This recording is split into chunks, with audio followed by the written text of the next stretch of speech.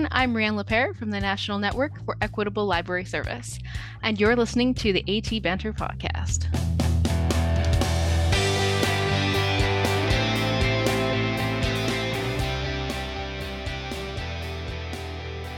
Hey, and welcome to another episode of AT Banter.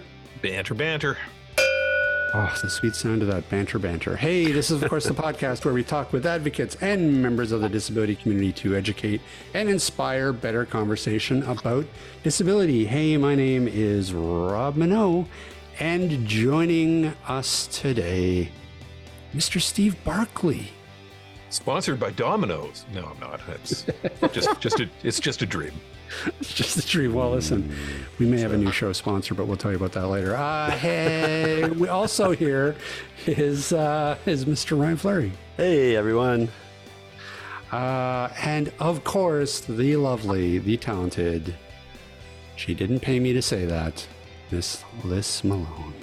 Don't believe them when they say that cauliflower crust is only made of cauliflower. I just want to point that out. What? Yeah, really? That's my big spoiler for this week. Oh, that's the next topic for next month's episode. That's a little bit scandalous. It is. We may have to talk off mic about that. That's like Subway saying there's tuna and there's subs and there isn't. Yeah. Well, not that I would ever have a cauliflower crust pizza anyways, but... Rob's like, I'm a descendant of Hansel and Gretel, so no, I would never, Hansel ever. and Gretel. My people died for gingerbread houses. That's true.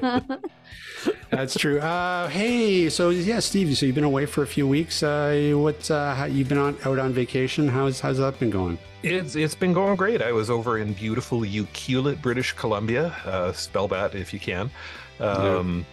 And spent the last 2 weeks going out every day and fishing for salmon, halibut, and whatever else we could find. And I now have a freezer full of fish, and I'm very happy. Yeah. Wow. Yeah. So Sweet. here for another couple of days, and then I pack up and head off on family camping trip for another week in beautiful Golden Ears, British Columbia, where it is just outside of cell range. At least I hope it's still just outside of cell range, because it's very relaxing when nobody can get you. But don't you find now going camping, isn't it weird now that, because everywhere you go, like there's obviously fire bans everywhere, so you can't really have a campfire. Is it kind of weird to camp and not be able to have a campfire? Well, we've got one of those propane rings, the campfire rings, so we take that out with us. We're always prepared for there being a fire ban. So yeah, no, not really. It does good enough. The only thing you don't want to do on those things is probably roast your marshmallows, because you're doing it directly over top of fossil fuels. But Oh, see, I would totally have done that. Yeah. Well, I'm sure you can do it 5-6 times before you die of cancer. So. Great. Okay, perfect. Well, this is why my people were not long-lived. They didn't just die of being stuffed into a witch's oven. They also died of cholesterol. That's right. What else? Hey, so does anybody want to apologize to the audience for last week's episode? No, because it was awesome. It was fantastic. I listened to it a second time, and it still blew milk out my nose. It was hilarious. Everybody, go and listen to it. No, okay, well, whatever. Okay, well, I'm glad. Well, listen, we have one fan. Absolutely, we have one fan. So and we doubled our downloads because you listened to it twice. So exactly. Thanks for that. Our analytics are off the charts. It's now. rare I laugh that hard. It was funny. I gotta listen to this thing now. Yeah. Well, then there you go. We're going to triple our downloads. Steve's going to listen to it and share it with all his friends. Right. Well, come on. Let's not get crazy. It's still going to top out at 3. What are you saying? He has no friends? That was the subtext to that, Ryan. Oh, sorry. No, I'm just kidding. I kid. All right. Enough nonsense. Hey, let's find out what the heck we're doing today. Hey, Ryan. Yeah, Rob. What the heck are we doing today? Today, we are joined by singer, songwriter, author, motivational speaker, and father, Mario Bonds from mabspeaks.com. Welcome, Mario. Thank you for the invite, and thank you for the welcome. Glad to have you. Yeah, we are very excited to have you. Geez, where to start? You are a man of many talents, sir. But maybe we can just start with giving us just a brief bit of background about yourself. And we'll start from there. Well, sounds good. Well, yeah, I am Mario Bonds. I do yeah, I am a jack of all trades, if you will, or you could say that I am a man of many personalities, but it is permissible personalities, none that is medical in the entertainment space. I am totally blind, having have gone blind, totally blind by the age of 9. So I was born with a very rare eye disease called morning glory syndrome. And I have a rarer form of it in the sense that I have it in both eyes. So I went blind in my right eye when I was age 5. And for 4 years, I had my left eye as my best friend. And everyone was on the project, as I call it, to prepare Mario for total blindness, because total blindness is inevitable. Morning glory syndrome deteriorates the optic nerve and detaches the retinas. And they really didn't know what they were doing in the 90s, with me being a 90s baby. And so, long story made short, after several failed surgeries, I was left totally blind at the age of 9.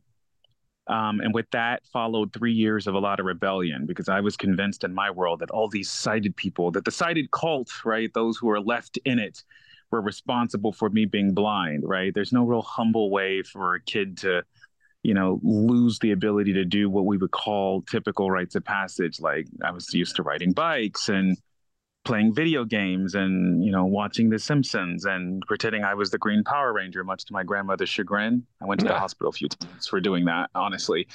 But from age 9 to age 12, I hated school. I hated everything. I hated Braille. I hated canes. I hated anything that had to do with being blind. I would still will myself to see. At least I thought that's what I was doing, until I would end up having a lot of injuries or falling over desks, etc.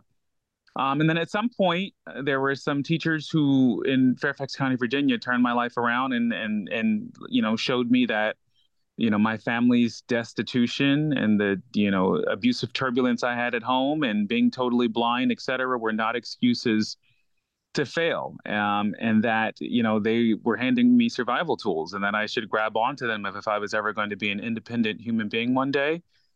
Quickly discovered that technology was a language I understood, and I fell in love with it. Fell in love with education, right? And so much so that you go from being a kid that's rebellious and doesn't want to do anything, from being blind, to learning assistive technology. And then the school system using you to teach other blind kids how to use assistive technology with no paycheck. I need to get some retroactive pay from Fairfax County.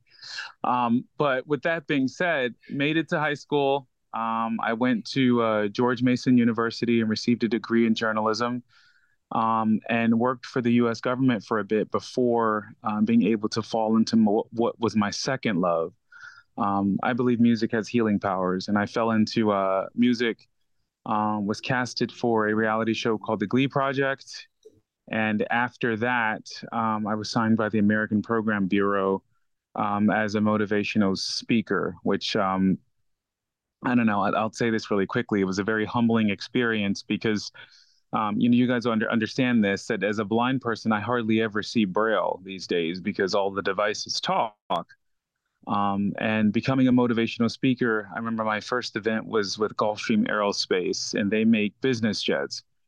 And they said, we have a student leadership program for at-risk youth, and we'd like for you to come and talk to 600 high schoolers about how they should hold on. And at 24, 25 years old, I had, I was nervous, right? Because I didn't see Braille that often, right? So to be able to read Braille and sound extemporaneous and deliver a message, and let alone, keep 600 high school students interested in what you're talking about, was a difficult experience.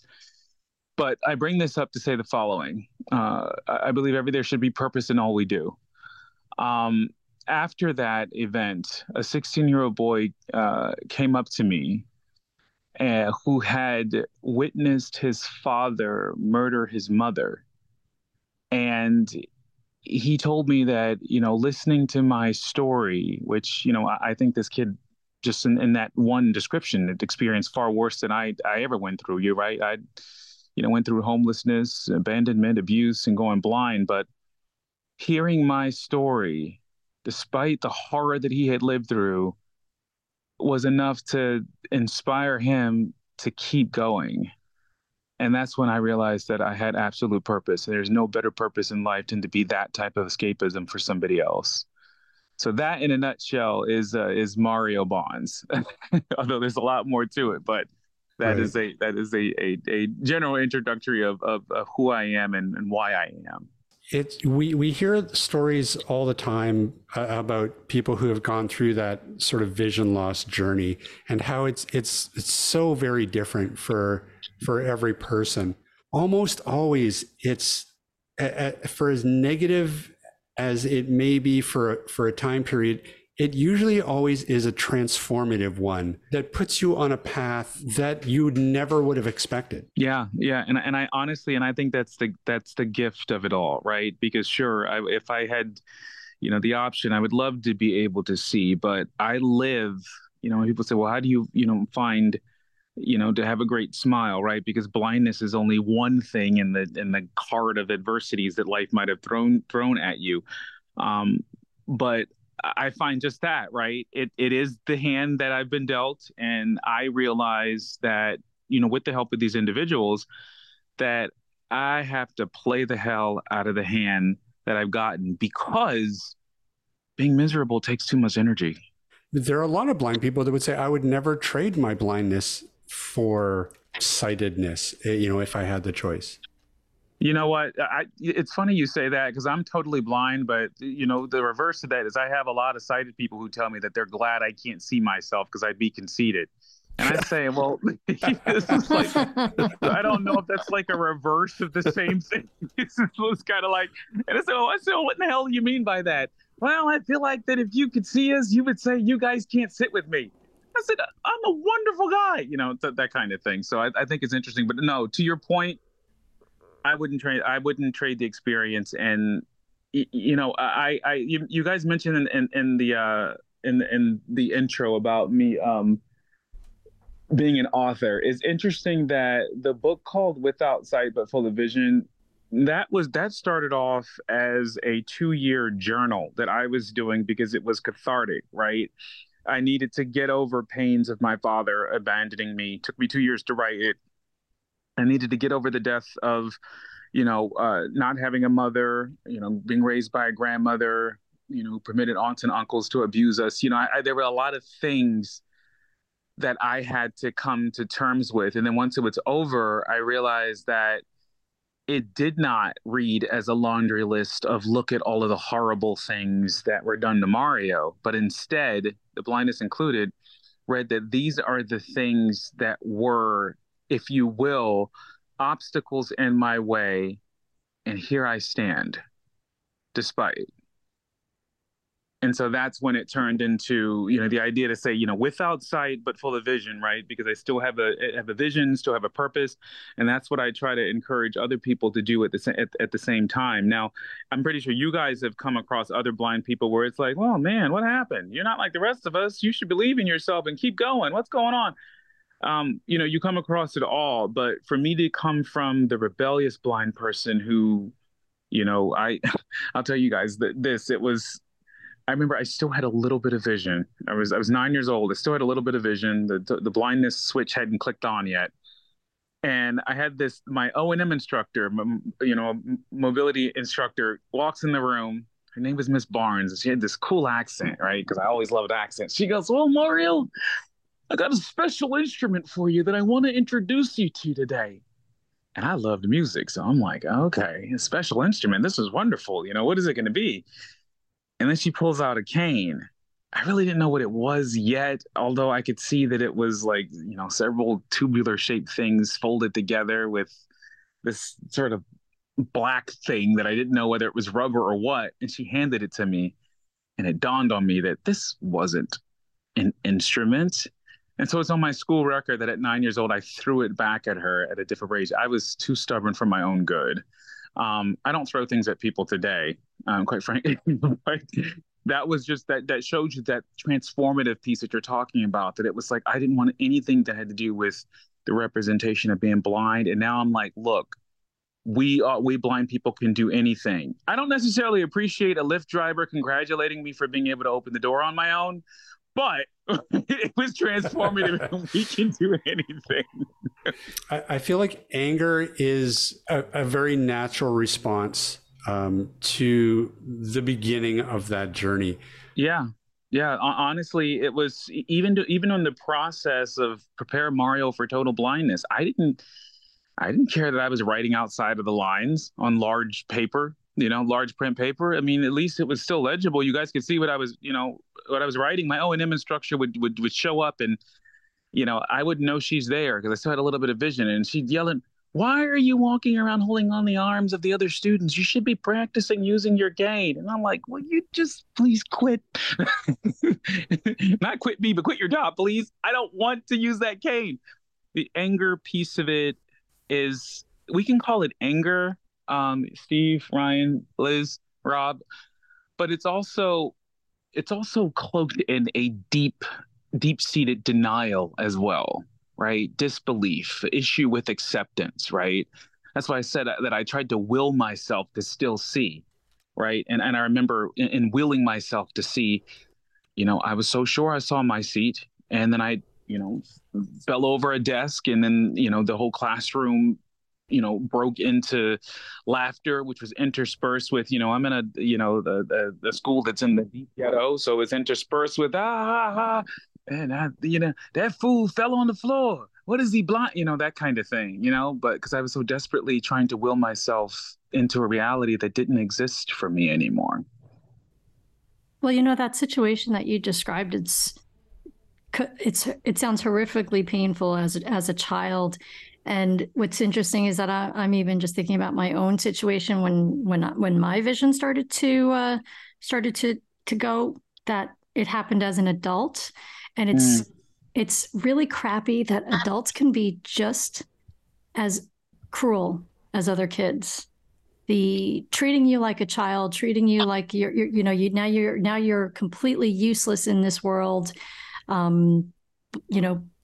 Losing all confidence in you, having that be your identity, kind of whispering behind your back and thinking that that you're all of a sudden completely unaware of things that are happening around you.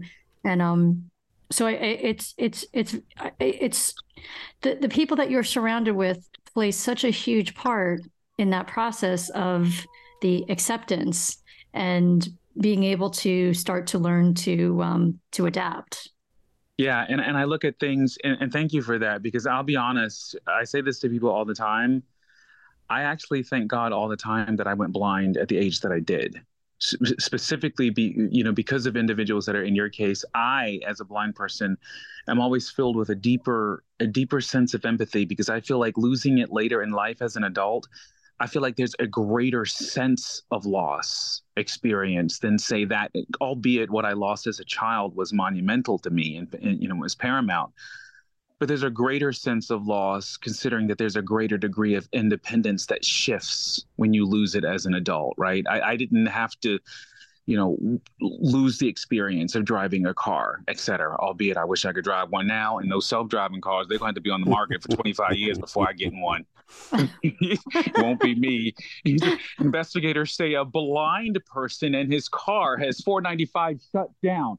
Won't be me. I'm full of empathy. When I look at that, because again, I see it as a greater sense of loss, and definitely I think community is really important, right? Because you have people. The point I was going to go to, I think about my grandmother in terms of how important community is, right? In acceptance. My grandmother was the oldest of 17. And she, had to stay home and work on the farm. And so she dropped out of school in the 9th grade. So her education wasn't deep. But I live in Prince George's County, Maryland. That's where we lived. And when the school system came to her and said, look, Mario's a mess. He's a troublemaker. And that's what they had me labeled as. And he's not going to be successful in life unless you send him to a school for the blind. And this gets into the advocacy piece of it. And my grandmother, who didn't have that deep-seated education and wasn't an eloquent woman in speech, But she said, no, I don't want to do that.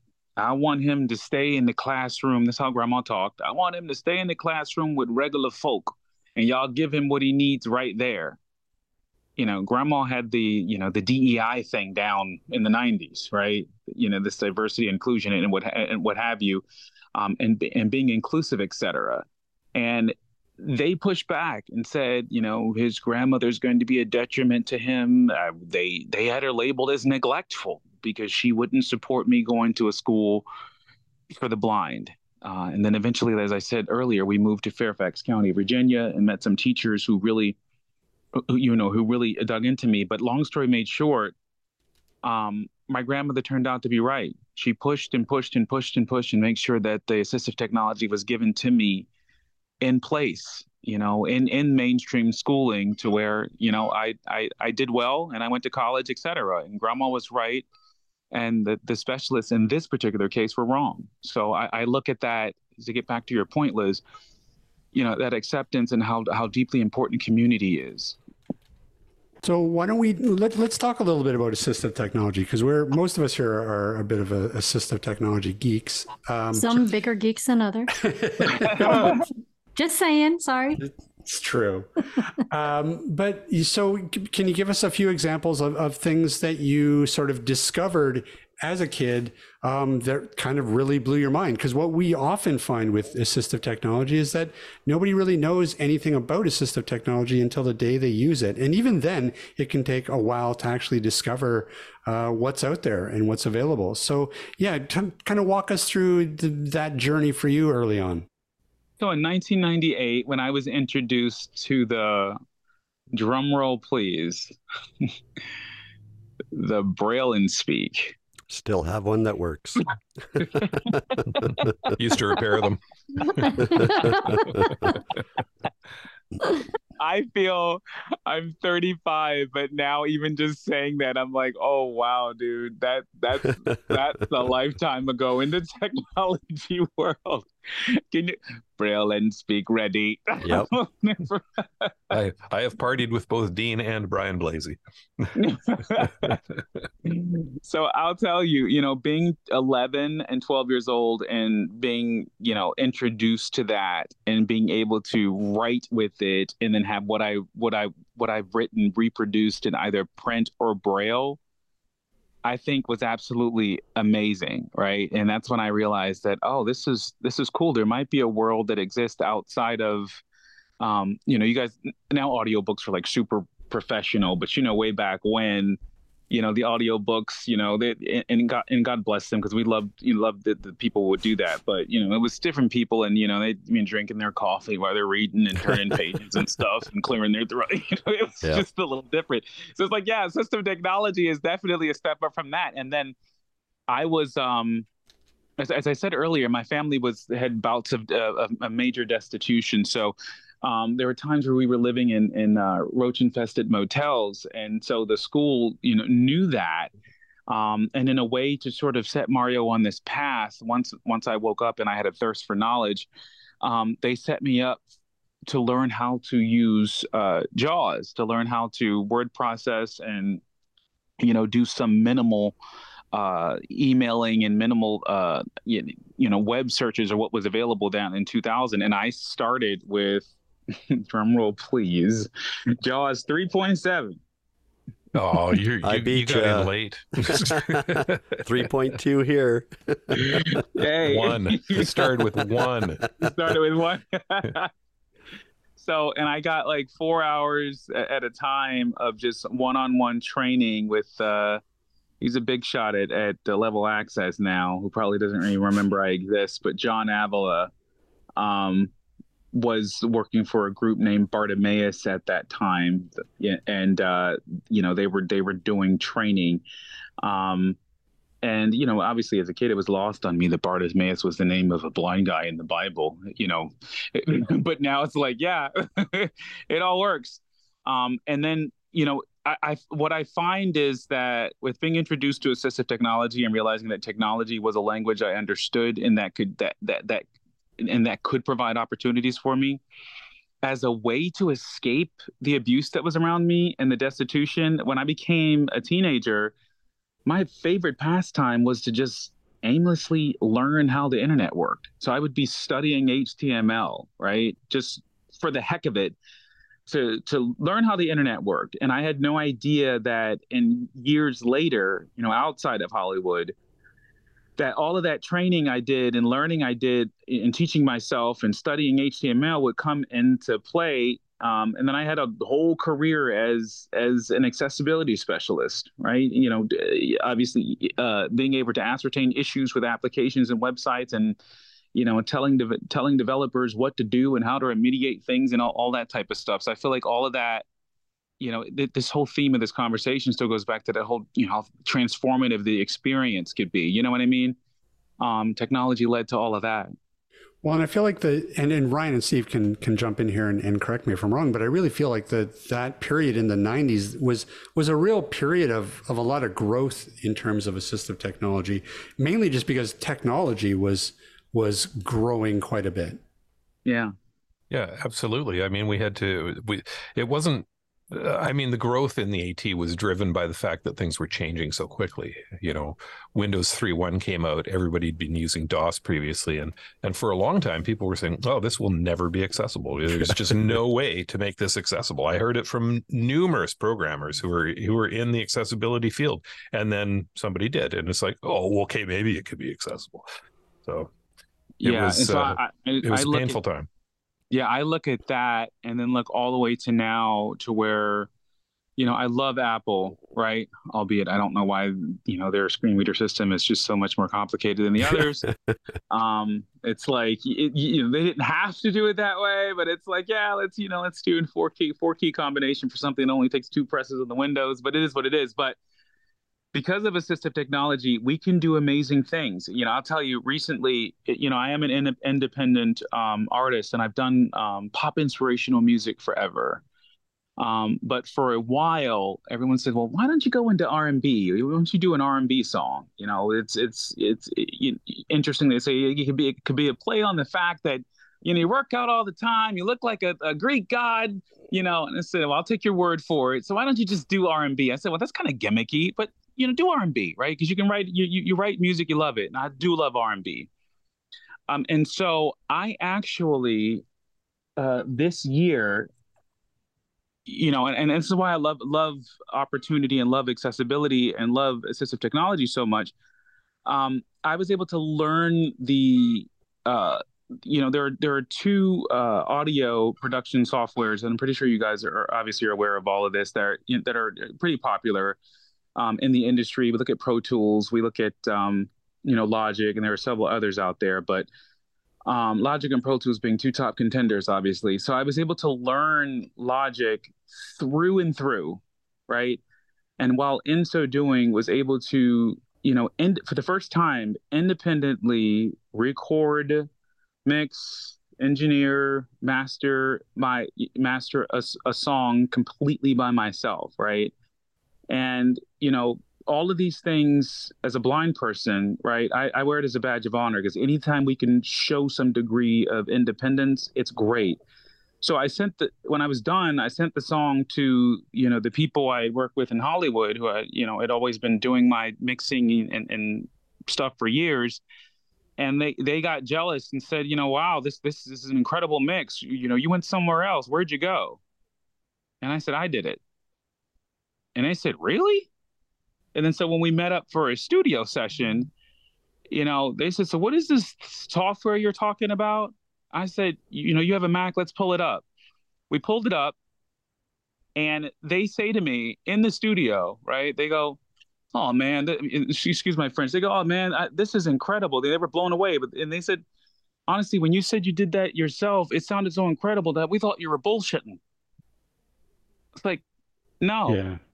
No, so it's I mentioned that to say one of the things that we do as advocates and is we always work hard to defy diminished expectations, because you guys know, for us, there's nothing worse than having a chorus of naysayers say, oh, you can't do that, and blind people can't do this and shouldn't do that, and etc.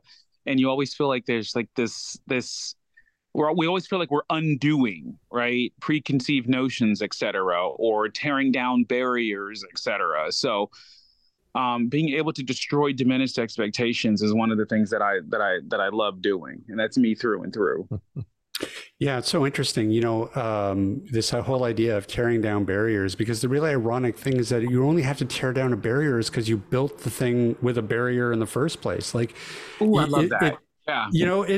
It's funny, it just goes to show you that anything can be accessible. You just have to think about accessibility when you're building it. Is really what it comes down to. A lot of times when a piece of software or an app is, quote, inaccessible, it's just because that's the way it's been built. Yeah. We scream from the rooftops all the time that, really the key to true accessibility is just, getting developers on board and getting them to understand how to build something that's accessible. I don't know if I believe that though, Rob. I think the makers of Logic and Pro Tools should give us free copies so that we can test it out for ourselves. I think that would be, It's true. Plus, the old, hey, if it's free, it's for me. That's right. Yeah, absolutely. And that's what I would hope. But you're definitely onto something, Rob, is that I always say, we've got this wonderful phrase, universal design, right? And how can you take that from just being a phrase and it just being a default operative in development, period? You know what I mean? So it actually means something, where something is universally designed, where it's going to address the needs of all audiences without having to, make caveat for this and caveat for that. That's right. I mean, and really, all of these concepts are all still fairly new. I mean, it's really easy to forget that, it was 2009, the first generation of the iPhone came out, and for 2 years it was completely inaccessible. And in fact, we were looking at it and going, well, how can somebody who's blind ever use this thing? Like, it's completely inaccessible. But then, 2 years later, they put their thinking caps on, they went back to the drawing board, and they built in all that accessibility, and that really sort of innovated the entire industry going forward. But I was scared though, because when my other blind friends told me they had it, I told them, I said, you're an idiot. Why do you have that? You can talk to your friends like that. And I was like, no, you should get one. I said, no, you're an idiot. Why would I get an iPhone? I like my buttons and being sure of, what I'm doing and etc. And then it was done so well when I got one, I never looked back. And so it's one of those things where again, the innovation in technology, right? When you think about the touchscreen experiences was originally developed to help those with mobility disabilities, obviously, but it's something that is mainstream that now helps everyone. And the iPhone, because of its accessibility, I mean, it's like, you guys know this. People find it so shocking that as blind people, we practically do everything that they do. I mean, my family just found out. I held my phone in front of my face last week because I was trying to do the Face ID to, authenticate for the App Store or something like that. And my sister goes, "What are you doing?" "Oh, I thought you were about to take a selfie." I was about to say, "You forgot you're blind?" And I said, "Actually, I can take a selfie." Mm-hmm. "What do you mean?" I said, "Oh, yeah, voiceover. If I go into the camera, it will announce the facial positioning to me so I can know whether my face is in frame or not." And of course, they were stunned. And these guys have been around me as a computer geek forever. But I look at things like that. You know what I mean? When we talk about the innovation of technology. Now, granted, even though it does that, I still don't take my own selfies because I need to make sure the lighting's good and that people know that I'm, that I'm chocolate brown, right? And, I just want to make sure. Yeah, no, but it's true. Like for a lot of people in the quote mainstream, they have no idea that someone who's blind can navigate through a computer just as well as they can, and they have been able to do that for many, many years. I look at this because what that reminds me of is that when I started at the U.S. Department of Transportation right after leaving George Mason, I was placed in charge of a small scale technology help desk. So I was in charge of payroll and I was in charge of assigning tickets to staff and tracking their ability, et cetera. Now, of course, this is for get this. I was working for the Civil Rights Office in the U.S. Department of Transportation. And in this office, everybody was mortified that a 23-year-old blind man was put in charge of their payroll and was asking them questions and following their work product, et cetera. And it's like, yeah, the technology is allowing me to do it. So, okay, well, let's talk a little bit about music. Because I'm really curious to know how you sort of got into that, and how sort of your vision maybe contributed to that passion that you sort of grew. Well, honestly, that's a great question. So before I went blind, I was really good at drawing. Yeah, so drawing was such a great pastime for me, and a talent that as 7, 8, 9 years old, I was winning national awards, etc. And I think one of the, we talk about my father, one of the most painful memories I have was, winning money from the National Playhouse for a painting I had done. And my father, in one of his rare visits, he took that painting. And then he took the winnings, the money that I won as well, and used it for drugs, right? As opposed to this, hopeful blind 8-year-old who just wanted trucks, right? But when I went blind, obviously I couldn't draw anymore, right? I couldn't. Sure, of course, we can do some abstract stuff, and you can take wiki sticks. You guys remember wiki sticks? And use those to shape things, but I couldn't see anymore. And so I feel like what was a visual art then translated into an auditory art. And that's when really an obsession with music started. Now, I don't know if it's because I had vision before, but sound has color to me, right? Songs have a mood, and that mood translates to a color. The piano has a color. Every sound translates to a color to me. And so my mind's eye, if you will, is always painting pictures based on what I hear. And so first I fell in love with the piano, then the guitar, then the drums. And at 12 years old, as a blind kid, I was playing the drums for the gospel choir at my church.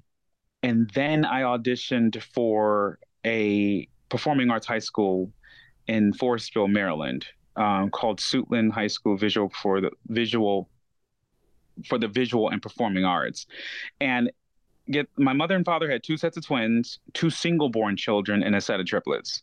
I'm in the triplets. So there's 2 girls in me, which is, one of the reasons why I was tortured having to listen to The Real World as a blind kid growing up. But don't tell my sisters I said that on MTV. But my sisters were really good singers. All 3 of us auditioned for Suitland, and we got in. And at Suitland, I was a piano major. My sisters were vocal majors. I wasn't singing. I wasn't doing that at all. I didn't know I could sing.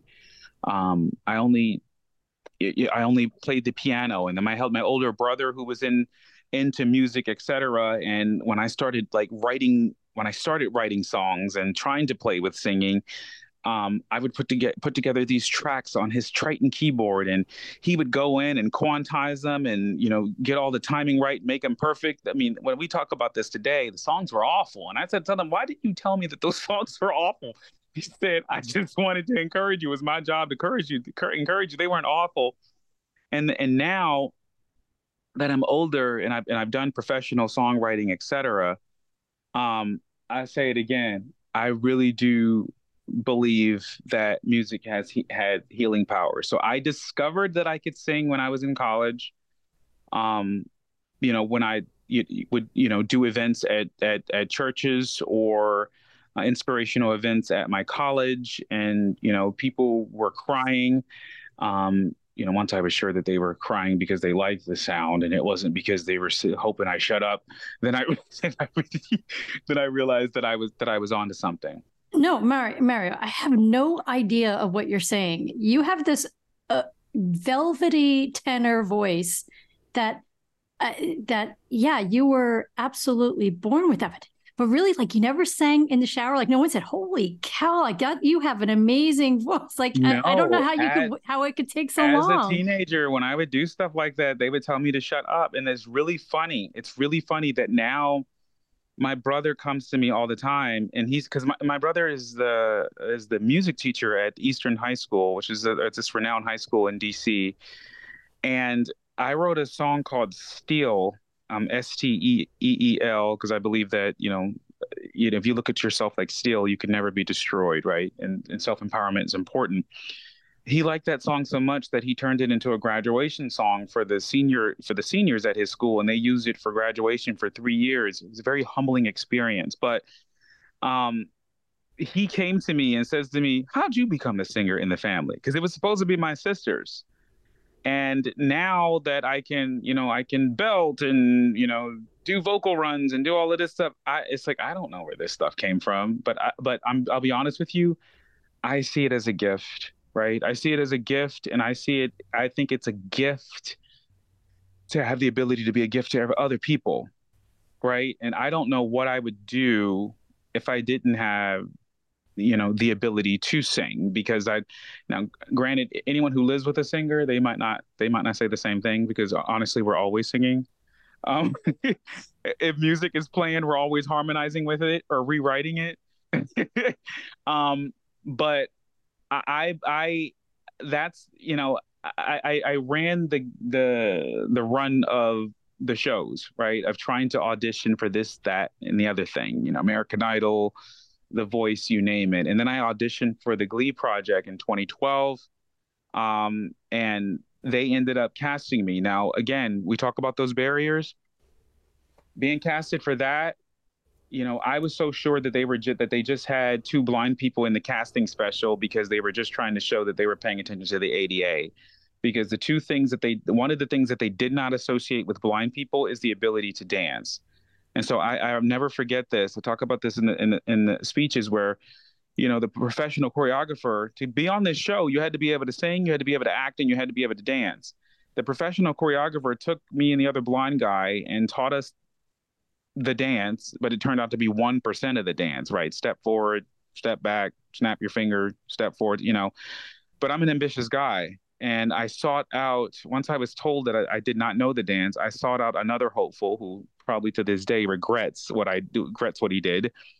And I asked them to teach me the real dance, right? All the spins, the dips, I wanted to know the entire choreography. And I worked hard all night long.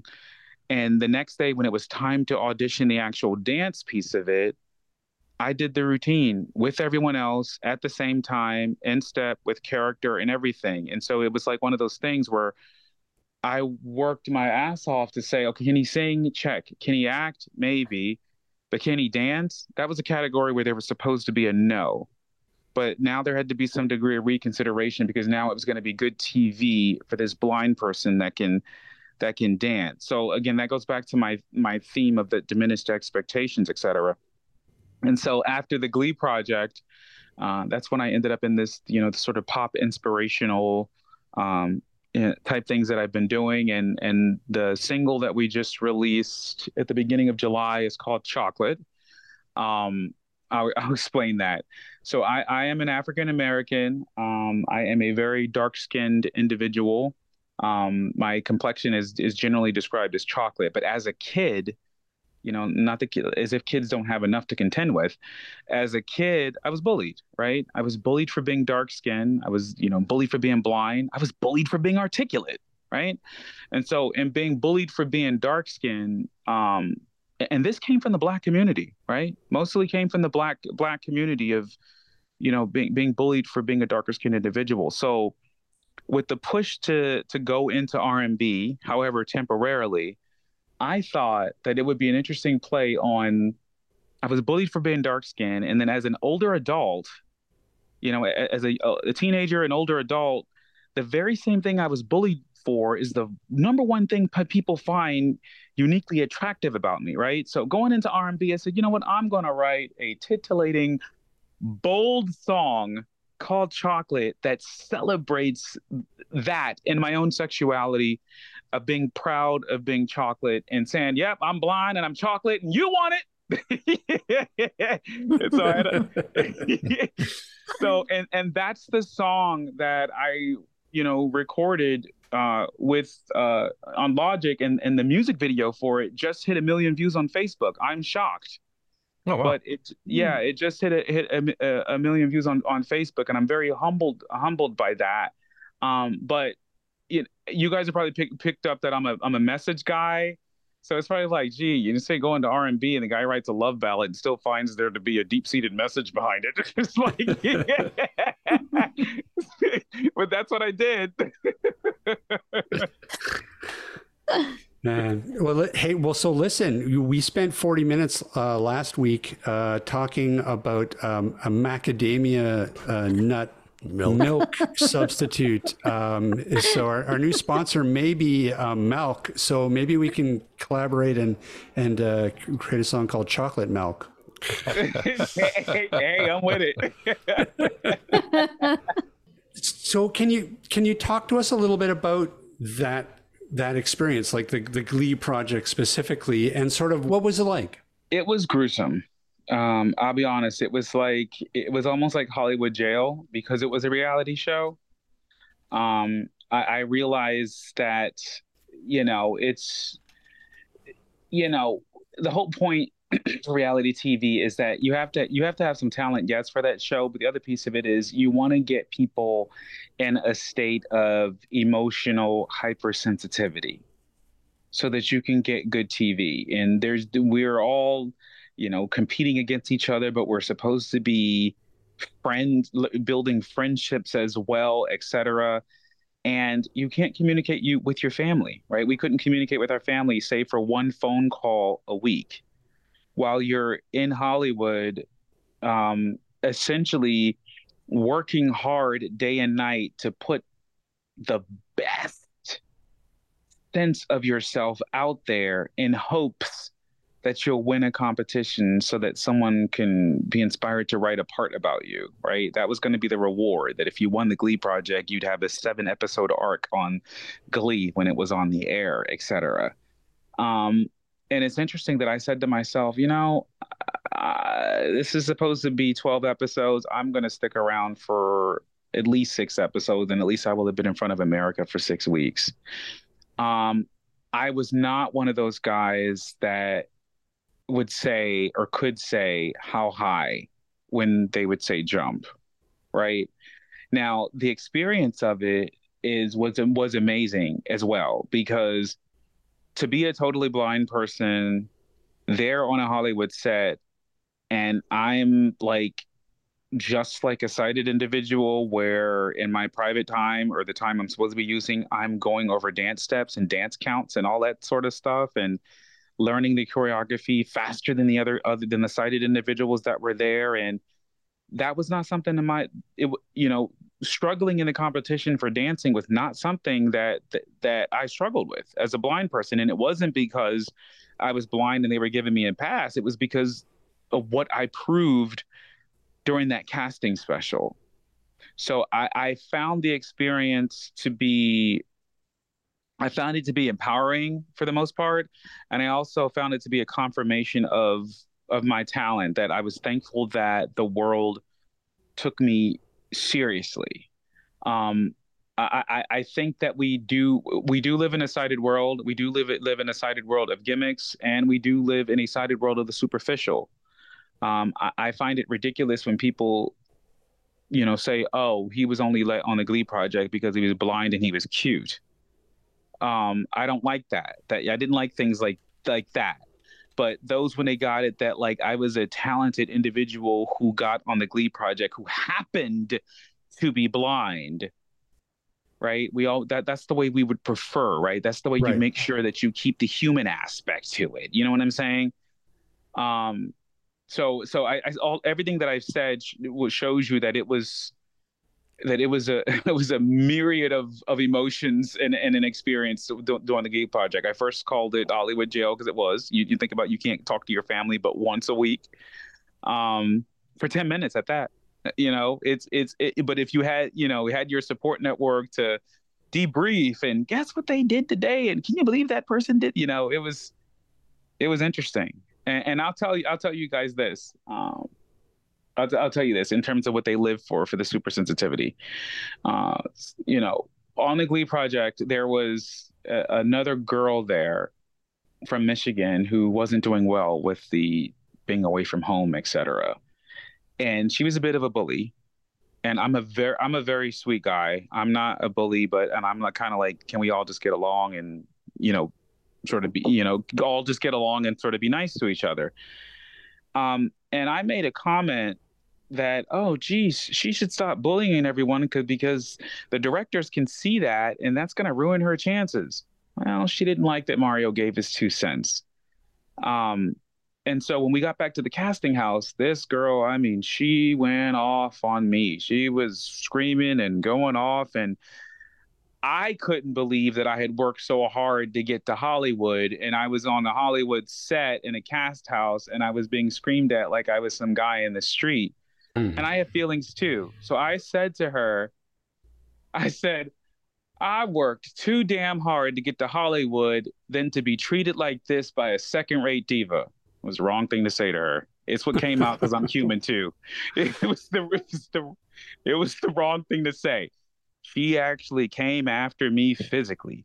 Wow. And yeah, she, I'm in the boys' casting room and I heard her rushing down the hallway. And me as a blind guy, I stood up and started putting on my shoes because I'm like, I'm having to calculate what am I going to have to do? If she comes around the door, I'm going to have to grab her and put her through this wall. Yeah, I didn't know what, I was very scared.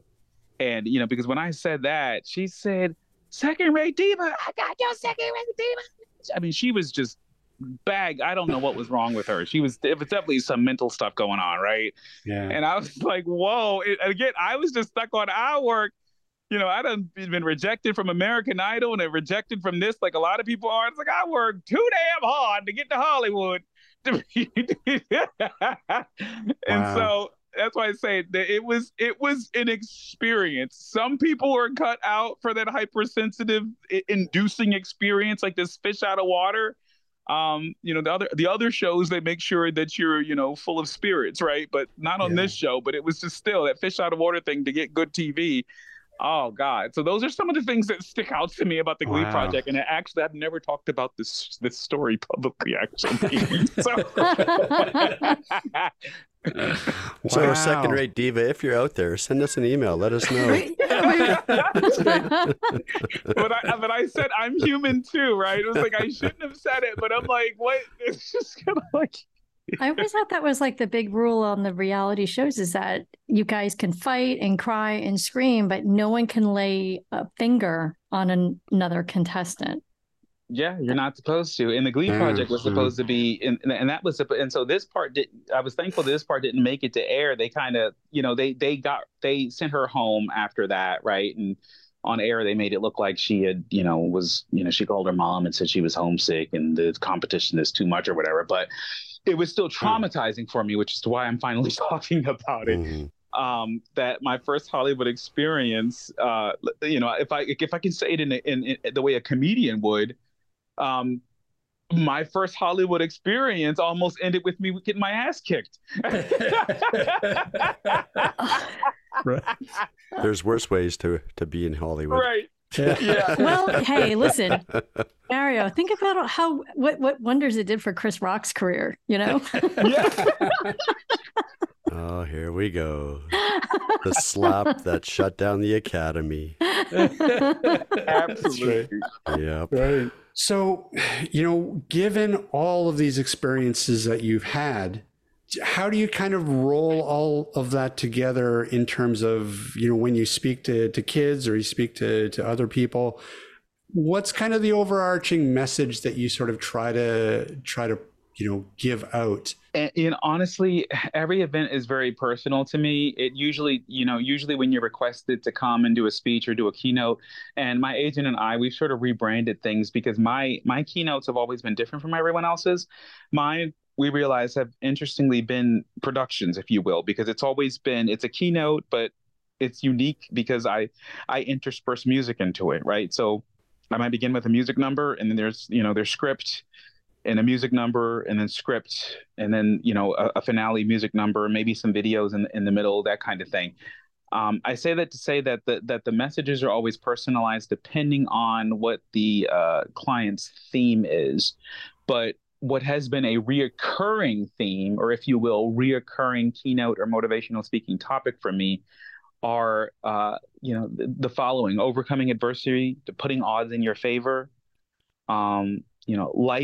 life's box of chocolate, diversity, equity, and inclusion. A play on my childhood memoir, Without Sight but Full of Vision, and what that means. Redefining what it means to have a disability, or because I'm a father. Who, this is a whole story we could talk to about another time if you guys have time. A father who is crazy enough to adopt 4 kids. I love my Oh my kids. God. Yes, I adopted 2 older ones and 2 younger ones, and the 2 older ones think I know everything, and the 2 older ones don't think I know anything. They think I'm an unmitigated idiot, and the younger ones think I know everything, which means that since I'm stuck between those 2 worlds, I'm doing a good job. Right. So legally at 35, I have a 21-year-old son, a 19-year-old son. Wow.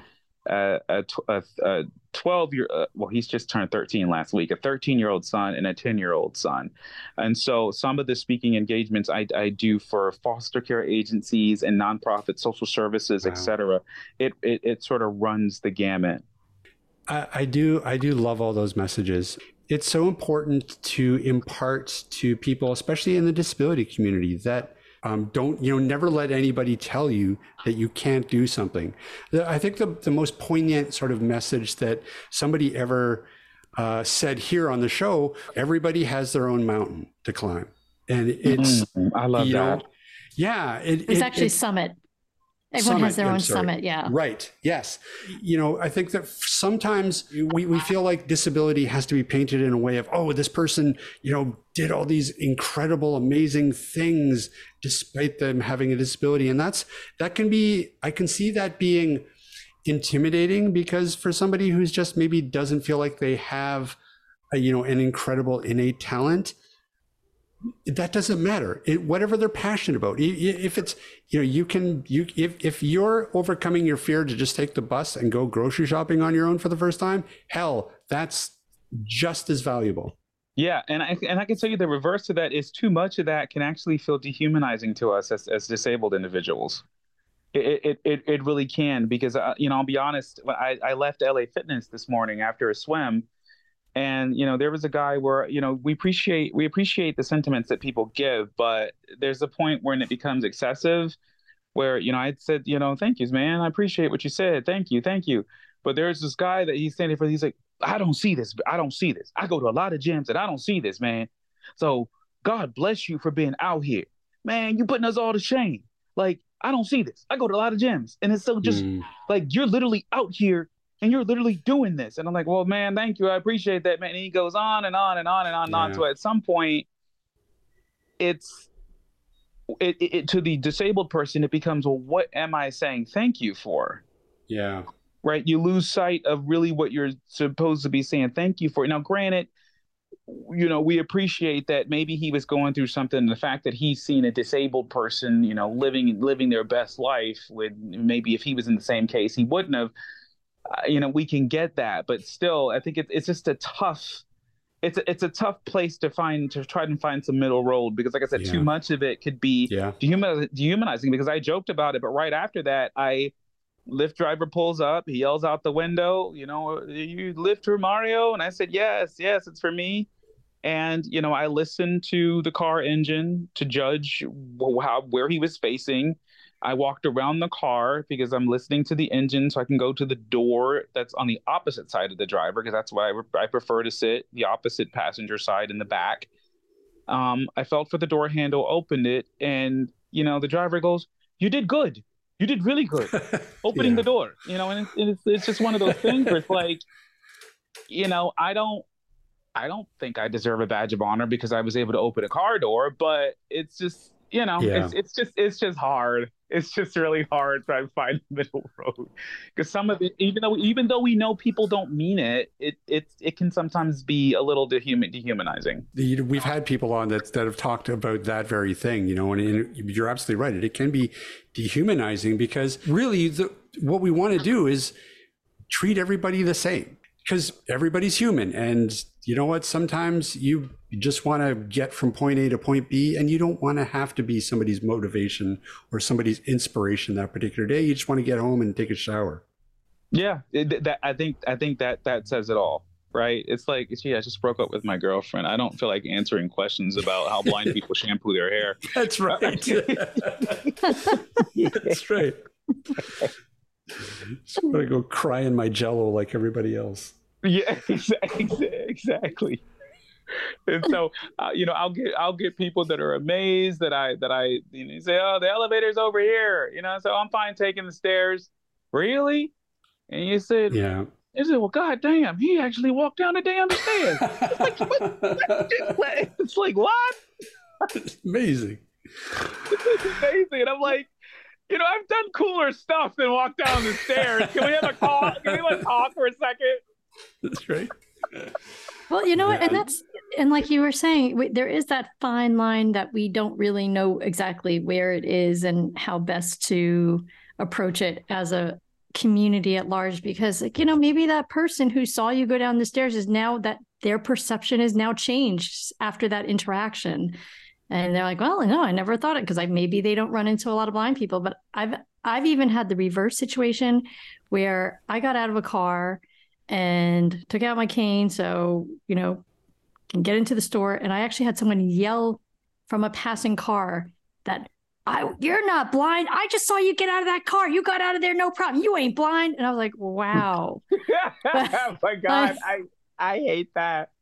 So it's like, okay, wait. So 1 minute you're too blind to do anything, and then next minute you're not blind enough that I shouldn't. So it goes both ways, and you feel like either way you can't win. So it's okay. How about the shallow piece of it that there's no way I could be totally blind because I'm so fit? How about that? as crazy as that sounds. You know what? I'm sorry, Mario. That is just an excuse for strange women to put their hands on you. They're like, well, I need to feel these muscles for myself. Honestly, well, my best friend told me that. That's a pickup line. Well, my best friend told me that too, but I can be naive sometimes. I can be super naive sometimes. So yeah, probably so. Well, although they've told me that in times where it's like I've been walking with my cane and talking on the phone. I'm laughing and having a really good time. And then someone will stop me and say, I'm sorry, do you need any help? And I'm like, I'm laughing and talking on the phone. Do I look like I'm lost? What do you mean? That's right. So, yeah. Well, thank you guys so much. If you get a chance, check out Chocolate. I'd love to know what you guys think about it. Oh, most definitely. And listen, please come back anytime. We'd be happy to see. I mean, I feel like we could talk to you for another hour easily. Where can people find you online? Where can they find your music? Plug away, sir. Absolutely. Well, the music is available everywhere. You can stream Chocolate by Mario Bonds. I also released a Spanish version of the song, which interestingly is called Amor con Chocolate, which is love with chocolate. Just sort of, self-empowerment, etc. You can follow me on facebook.com/Mario Bonds, youtube.com/Mario Bonds. That's spelled Bonds, like James Bond with an S. Instagram, Mario_Bonds, and TikTok, Mario_Bonds. So thank you so much. I'd love to know what you guys think of Chocolate when you hear it. Fantastic. Well, we will do. We'll be in touch. And best of luck with everything. Thanks. Okay. Bye-bye. Thanks, Mario. Bye-bye. Thanks, Mario. I'm telling you, chocolate milk, man, it's going to be the next big hit. Chocolate milk? Milk. Chocolate milk. I guess I keep mispronouncing it. Yeah. I'm bad with that. Reach out to the milk people. No, I'm serious. Yeah, I think you should. Just send a link to that episode and be like, hey, give us free stuff. Listen, you can have all the free milk that they send us. Or at least you can have my portion. I can't speak for Ryan, but I don't want love it. So. If we didn't tell you what it was, if we just gave you half a glass and said, "Here, try this." I want the cash. I don't want just the milk.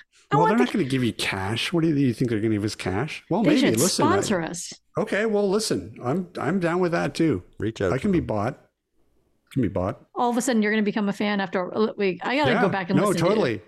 Hi, All of a everybody. sudden This is Rob Minot from the AT Banter podcast, and I'm enjoying a big steaming glass of milk right now. Steaming glass of milk. Are we gonna do like pictures with us all with like milk mustaches? Yes. Yeah. Exactly. Got milk? Question mark. Hot chocolate milk. Yeah. I mean, listen. Malted milk. Yep. I'm down. Milkshakes. You pay me, I'll drink anything. Strawberry milkshake. Yeah. So, Milk. wait, so we're supposed to be debriefing about Mario. I don't know. We immediately went to milk again. Really do need to reach out to these guys since our Frugal McDougal sponsorship folded. Yep. All right. Well, very cool guy. Everybody go check out Mario online. And that was a great show. We really enjoyed having him.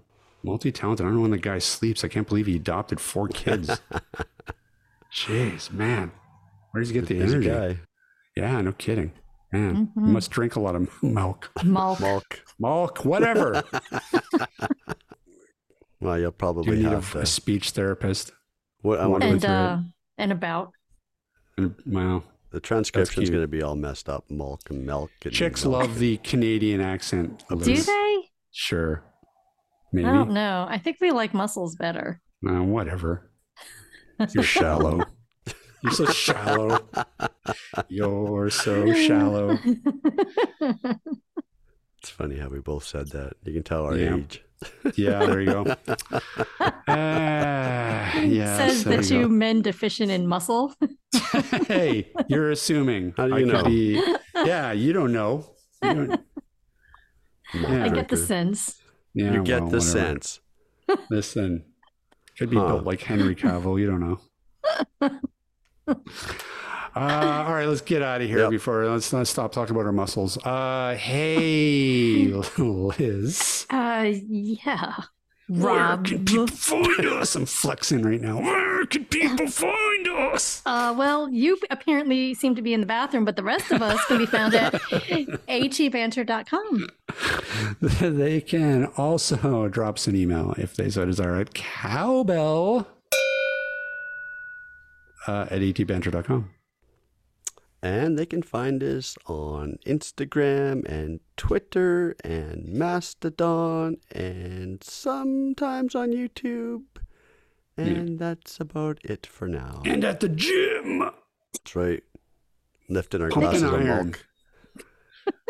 I'm pumping We're milk. lifting. Get the milk. Milk. Milk. That's right. It makes you Are strong. you the guy You that's said, like listen, decked you out think- in the full workout suit with like the headband and Yeah, the wristbands headbands, and everything? The And headbands are important. You gotta see. You don't want to get sweat in your eyes. It's Yeah, Thank annoying. you, ladies. and you're believe spending me, all it's- that time like stretching before you even get on the machine. Like, I'm gonna just stretch for a little while. Totally. My whole body's in just one of those sweatbands because like, as soon as I step on the bike, it just The bursts into leotard. sweat immediately before I even start pedaling. So yeah. Rob was part of the Blue Man Group. Leotard, one piece suit, bodysuit. Oh, I see. I'm not painted blue, however. Oh, show's whack. See, it is. You know, I was thinking about. I actually had this conversation with me earlier. I'm sorry to bring it back to milk. I do that too. I was just like, because in my head I was just like, yeah, we should totally talk about that nut milk company, and I was like, nut milk. Why don't they just call it nut milk? And then I just in my head I was like, oh yeah, I guess probably somebody from marketing probably came up with that. It was immediately squashed. We're not calling our product nut milk.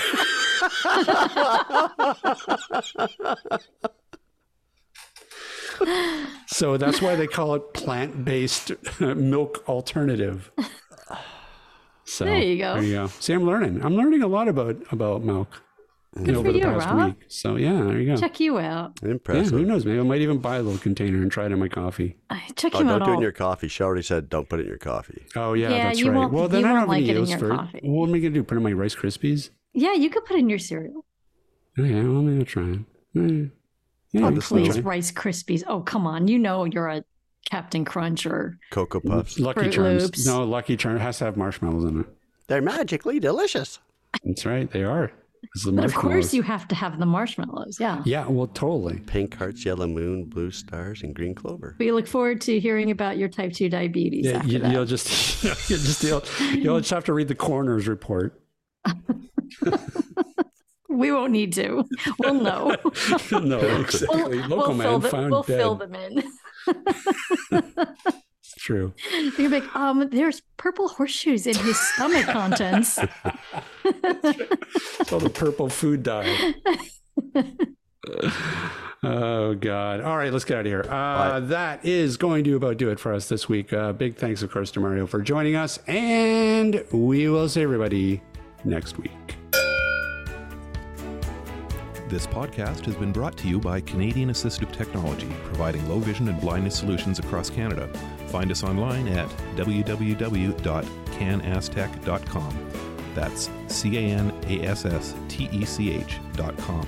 Or call us toll free at 1-844-795-8324. For all your assistive technology servicing needs, call Chaos Technical Services at 778-847-6840 or find them online at chaostechnicalservices.com.